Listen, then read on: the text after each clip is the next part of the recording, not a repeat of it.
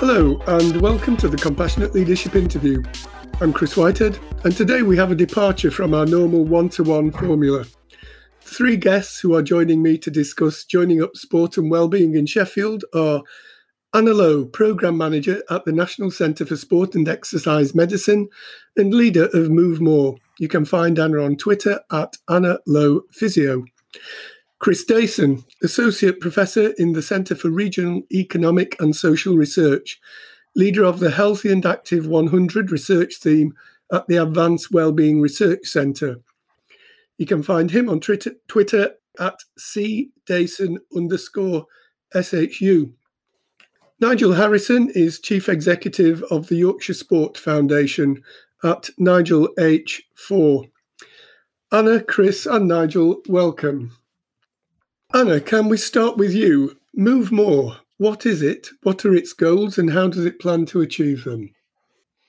Yeah, sure, Chris. So Move More is the shared vision of Sheffield as a healthier, happier and more connected city. And it recognises the key role that being more active has to play in achieving that vision. Move More has been around for many years now in Sheffield. The first strategy came out in 2015, and just last week we launched the next strategy. So it's a whole systems approach to increasing physical activity in Sheffield, and what we mean by that is that we recognise that it's a really complex, difficult, long-term challenge that we face. Physical inactivity is often described as a wicked issue in today's society, and it's not the kind of thing that can be solved by any one programme, initiative, organisation, individual, strategy, policy. It has to be a collective endeavour, a long-term one that involves all the stakeholders and hopefully coordinates collective action towards the goal of creating a healthier, happier and more connected city. So in terms of how we intend to achieve that vision, it is a collaborative effort. It can only ever be a collaborative effort to get change at that scale. And so the strategy that we've just launched really outlines the importance of physical activity. It reinforces that shared vision of where we all want to get to together. It identifies 6 priority areas where we think that collectively we can have the greatest impact. So communities, education, health and social care, environment, sport and active travel. And then it recognises the extremely broad range of stakeholders who can contribute to that goal and gives them some co-produced guiding principles or ways of working together. So it's not a detailed operational plan. It's not prescriptive. It relies on many of the organisations and individuals across the city working towards the same end. When we met before the podcast, you underlined that the end point is non-medical. What do you mean by that? I think it's just recognising the social determinants of health and the broader things that factor into overall well-being, and that many of the things that support well-being can't be solved with traditional medical pathways and mechanisms. So thinking about the importance of relationships and nature and moving more and all those kind of things that really are fundamental to everybody's well-being, but don't really feature or historically haven't featured in traditional medical pathways. I think that's what I meant. And how do you prioritise the activities of Move More? Yeah, so one of the things that's a bit different about the recent strategy that we've released is that we are having a really explicit focus on trying to target where need is greatest across the city. So we want everybody to move more, but we recognise that it's a lot harder for some people than it is for others, and we want to support where that need is greatest. So we define that in 2 ways. One is by geographical location, so thinking about the electoral wards in the city that experience the most disadvantage, and how we can target resource into those areas and support into those areas, and how we can support those areas to grow capacity and capability within their own communities to enable them to move more. So that's the first way. And then the second way is recognising that there are well-known, well-understood patterns in physical activity, and there are groups of people within the population who are less likely to be active than others. So, for example, we're all likely to get more inactive as we get older. Women and girls tend to be less active than male counterparts. So, thinking about those priority groups as well, and where you overlay those two things, where you've got areas of disadvantage, and then thinking about maybe people from Black, Asian, minority ethnic groups within those areas of disadvantage, or women and girls in those areas of economic disadvantage, then that's where need is really great, and that's where we will be focusing over the next 5 years. Great, thanks, Anna. That's a lovely introduction to Move More. Nigel, could you please give us a brief introduction now to Yorkshire Sport and its goals? Yeah, Yorkshire Sport Foundation is one of the 43 active partnerships across England, primarily funded by Sport England. And in one sense, we are Sport England's local arm. We describe our role in three areas, really, of connecting, influencing, and then, where needs be, providing opportunities to be active. The connectivity one is the main one, really. We work across South Yorkshire and West Yorkshire, which has nine district metropolitan areas, some of which are extremely large areas. And what we do is connect those, share information, work together, and support the likes of Move More in Sheffield in the other 8. So we've got Move More, Sport Leeds, Active Bradford, Everybody Active Kirklees, and so on. And they commonly have multi-agencies coming together in their local district to plan and deliver sport and physical activity across their area. And in an entirely a similar way as Anna has described there, involving all the stakeholders to provide the environment to make it easier and more enjoyable for people to be active. So all our goals are the same, really. At the end of the day, we want everybody being active. And we also recognise that it's more difficult for some people to be active than others, and we need to target provision exactly as Anna said, geographically and with groups. And those geographic areas, we've identified a number of those across our area and work with local communities for those communities to help themselves be active and support the local activities in those communities. There's the influencing bit, therefore, then, is representatives of physical activity, is recognising that physical activity has a huge role to play in a wide range of strategies and policies, be it from planning to transport to children's services. And that's across lots of public sector bodies, but also private sector bodies when it comes to workplace health and voluntary and community sector. So we play a role in trying to get into decision makers and policy makers at a district level, at West Yorkshire and South Yorkshire level, which is maybe through the integrated care partnerships, and also at a Yorkshire level where decisions are made, just to keep banging the drum and shouting from the rooftops about physical activity. Not just physical activity for the sake of physical activity, but how it helps then the economy, the health, and, as we've heard in Sheffield, the happiness of people across our area. And the third area is when we say provide, we're a vehicle for some of the government grants that come out and government programmes that come out, and certainly in the children and young people sphere, for example, we'll organise the school games at a county level. We've got a programme at the moment which is giving grant out to local schools to open up their facilities, especially in those in some of our poorer communities. And we have grants for clubs and so on. So where there's national grants and national funding available, we often are a vehicle to be able to get that into the right places, working with Anna and working with people like Anna in the local districts and communities. So in terms of the support that you offer to Move More, can you just explain a little bit more about that? Yeah, in a similar way, we part fund a post. One of our managers is part of Anna's team that is undertaking quite a bit of the coordination support, the stuff that people don't see. I hesitate to say the boring stuff, but the important stuff in connecting, bringing people together, make sure reports are written when they need to be, make sure funding applications are done, make sure projects are carried out.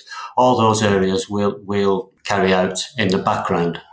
And then other support available where it exists. We have quite a reasonable data and insight service, so we'll provide some of the data that's available, and we can bring that in from wider than Sheffield level to make comparisons, but also at Sheffield level there where we've got the data. We've got specialist support in, say, P and school service, where we've created, alongside many others, a Creating Active Schools framework, and we'll support on that. We'll support on workforce. So there's numerous specialisms we'll bring to the table. For example, an active design manager that we have that's support and give technical advice on land planning and on design issues that help physical activity. So there's numerous specialist support, and also, as I said, the administration support to help oil the wheels of Move More to keep it flowing. Can I just add to that, if that's okay, that just how critical that support is for a place-based approach? That backbone support function, just to knit together the whole systems approach is so important. And the support we get from Yorkshire Sport is absolutely fundamental to that. And then also, I think we really benefit from Nigel's strategic steering through the National Centre Board as well, which provides the platform and the governance for Move More. So I feel like we get support from Yorkshire Sport at a number of levels. Could we talk about Active Burngreave as a kind of example of a project where I understand both of you are at work? Is that right?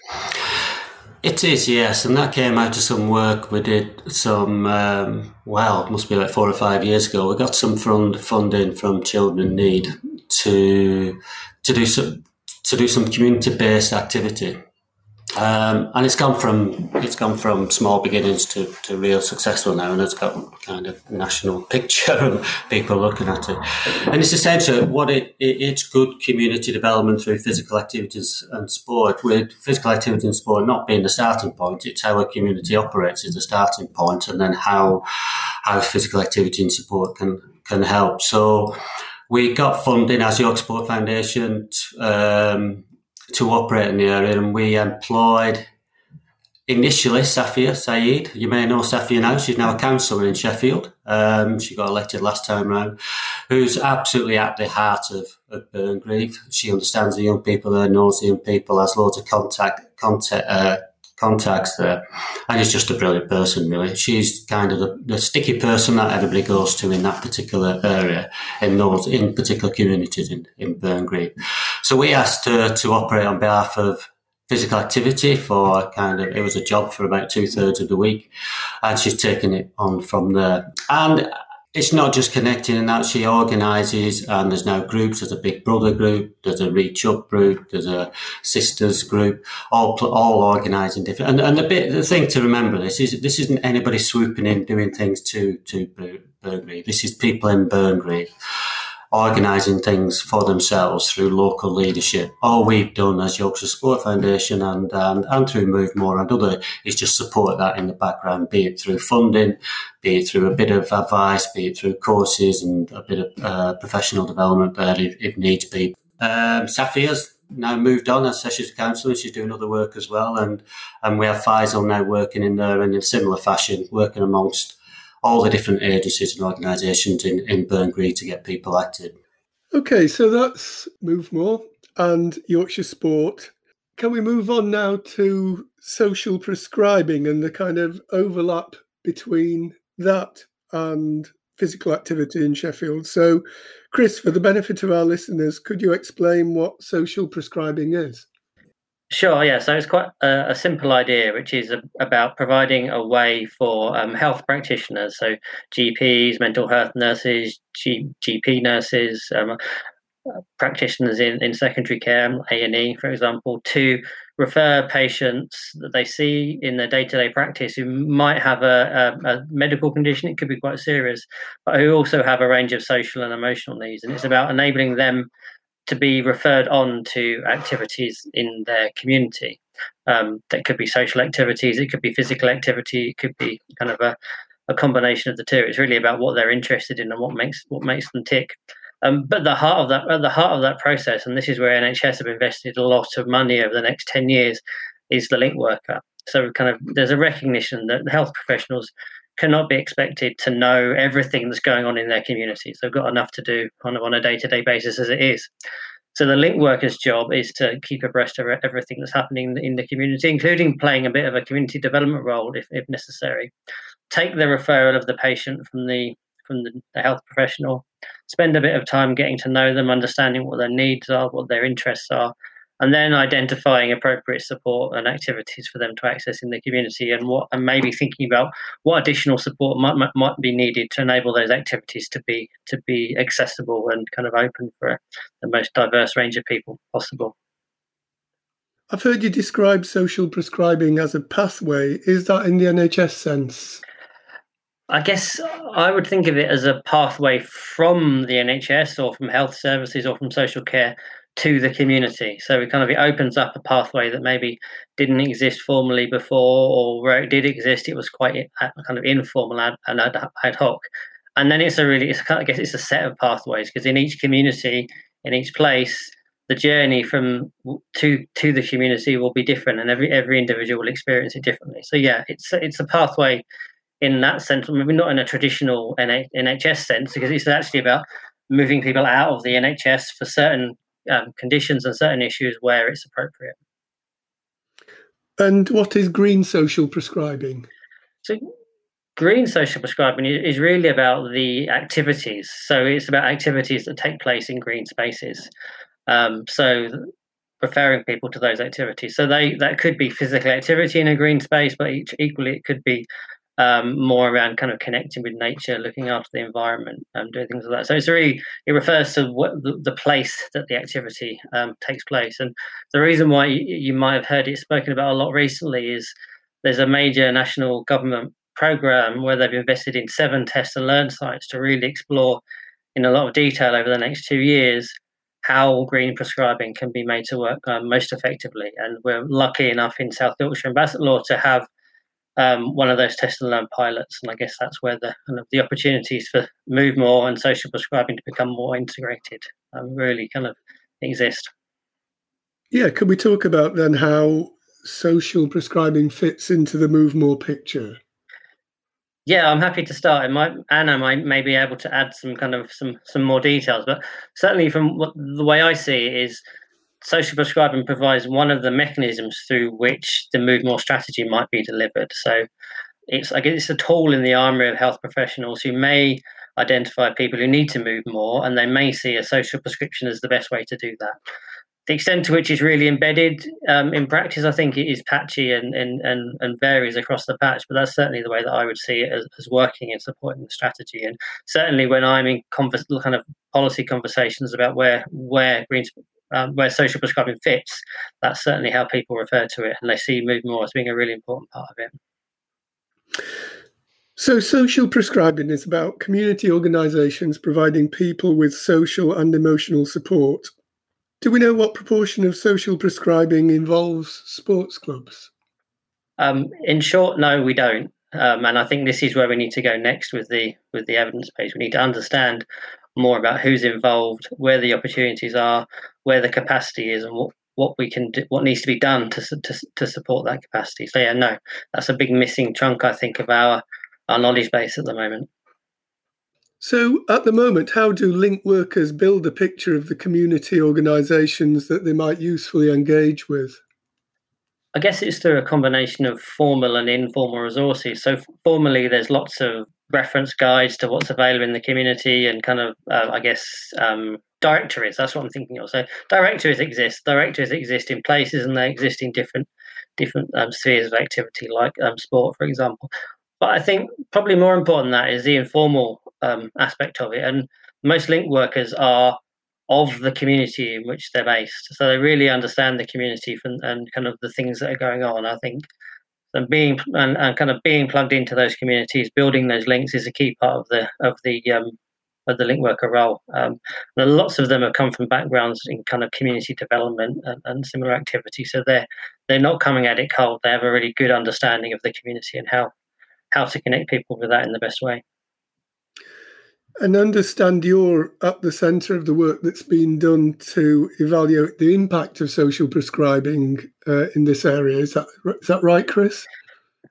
I've done quite a lot of social prescribing evaluation, and it is something that I want to be involved in moving forward. I think at the moment where we are is I often there's a bit of a throwaway remark which I kind of say, which is social prescribing is the most evaluated thing of the 21st century. What I mean by that is there's been lots and lots of local evaluations of services and initiatives around the country and kind of internationally increasingly. And you can piece all of those together and get a really positive picture around social prescribing, its effectiveness, how and why it works.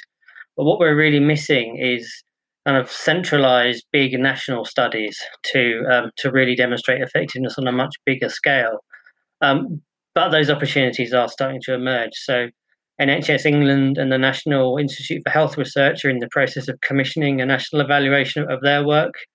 And at Sheffield Hallam, along with the University of Sheffield and Exeter and Plymouth, we're working on a national evaluation of the green social prescribing work. So those kind of national studies are starting to happen now, and we're hoping they're going to build on what we've learned locally to kind of create a much broader, bigger picture around really understanding how and why it works.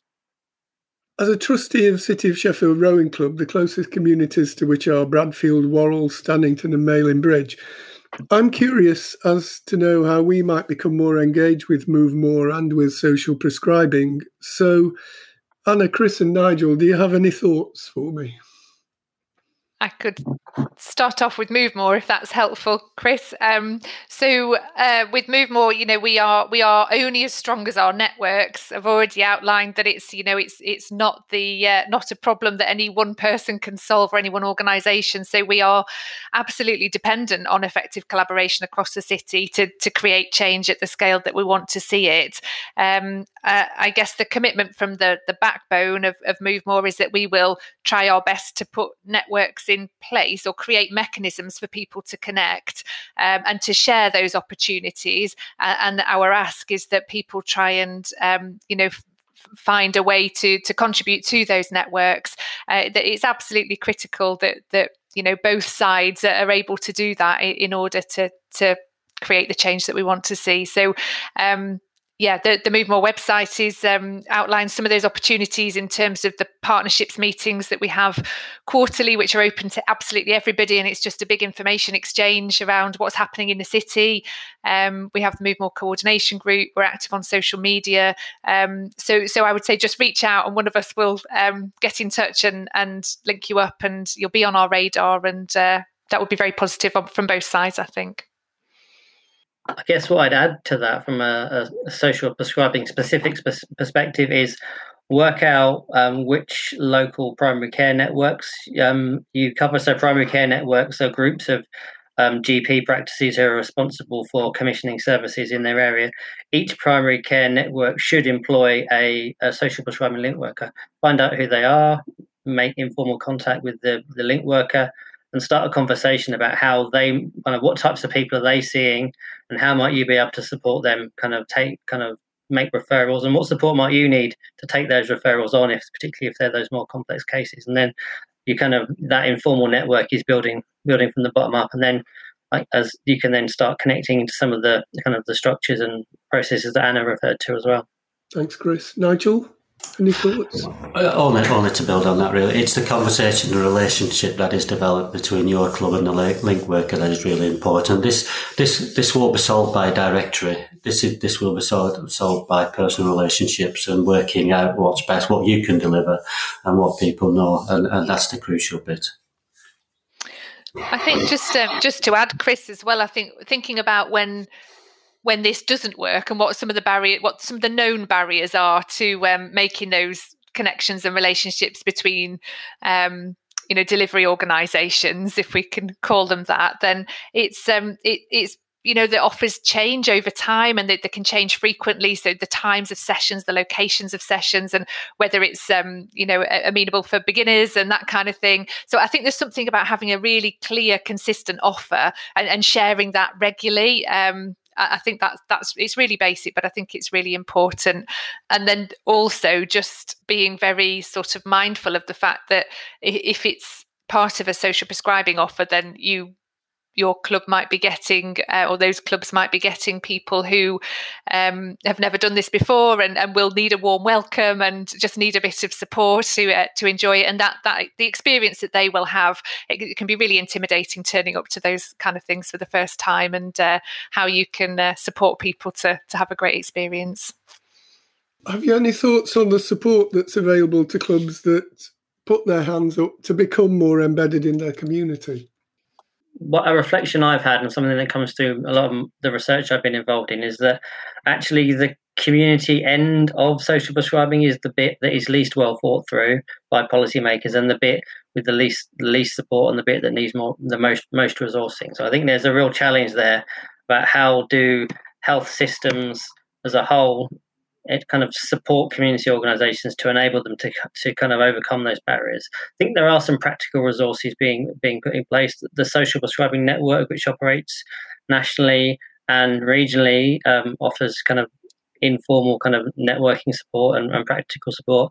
There's also the National Academy for Social Prescribing, which has been launched with pump priming from the NHS, which again is about providing resources and support for community organisations to really get involved. So that support's coming on. I don't think it's at the point yet where there's enough of it, and obviously we're living in a really kind of tightly resource constrained environment, which means that's going to be really difficult. But I think it's the thing we really need to focus on over the next few years if this is actually going to be successful and it's not just going to fall by the wayside. I think it's a really important point, Chris, isn't it, about the resourcing of community facilities and offers. And there was a brilliant quote from some social prescribing network in a neighbouring region. They said, if you're going to prescribe everybody bridge club, we're going to need more bridge tables. And it's that, you can send everybody through, but there is finite resource, isn't there? And that needs thought. Yeah, indeed. Nigel? Yeah, it again comes out of the conversations we're having with the link workers. So, what's the expected extent of prescribing taking place? What kind of people are coming along? What age are they? What's their health?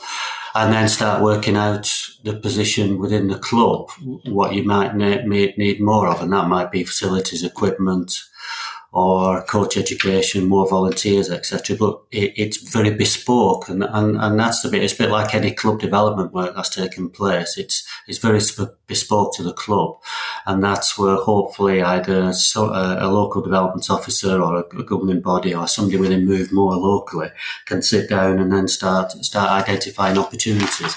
Yes, we're in a resource tight area, but there are still small grants available. There might be training available. There are still support tools available for clubs to get hold of, but it is very specific to the need, and working out the need is the first thing through the conversation with the link worker.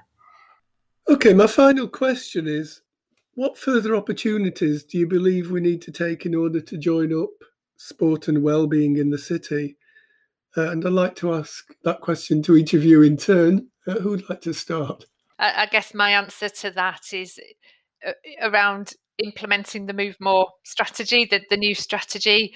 The strategy it's not the words of the, it's not our words. It is a co-produced piece of work. We've had over 100 individuals and organisations contribute to it, and they've told us what they think is important and how they see change occurring. So I feel like we have got a plan, albeit a flexible, non-prescriptive plan for how we can move forward. And I think the parts that the backbone support or the Move More core team provide is that the provision of networks across the city, open, welcoming forum for all the stakeholders, the co-produced principles of how we can work together, and then we've also made a very explicit commitment towards about evaluating the impact of Move More and really trying to understand in real time whether the approach is the right approach or the best approach, and how we can move towards a sort of continuous improvement approach. I think there's two levels to that and two opposite ends. I think there's where its starting point should be a little bit as we described about Active Burngreave is absolutely in our local community and identifying our local champions who are able to do that. And there's a lot of them. Move More have had an ambassadors programme for a number of years and continue to do that kind of work with volunteers and others who are championing the cause of physical activity and getting that connectivity going in their community and then supporting that activity there. And then at the other end of the spectrum, and these do need to be matched up, is then how physical activity is reflected in Sheffield's policies and strategies at the broader level. So every single policy and strategy, be it in children's services, in planning, in transport, in others across the whole of the council, and all of the public sector who are designing the policies, physical activity is really integrated in there. And then the two are actually matched up, so the needs of the local communities and the policies are reflecting what the needs of the community are. And the magic of Move More is it connects that up and will do over the next 4 or 5 years. It's difficult to build on that. I think you both covered the two key points I was going to make really clearly.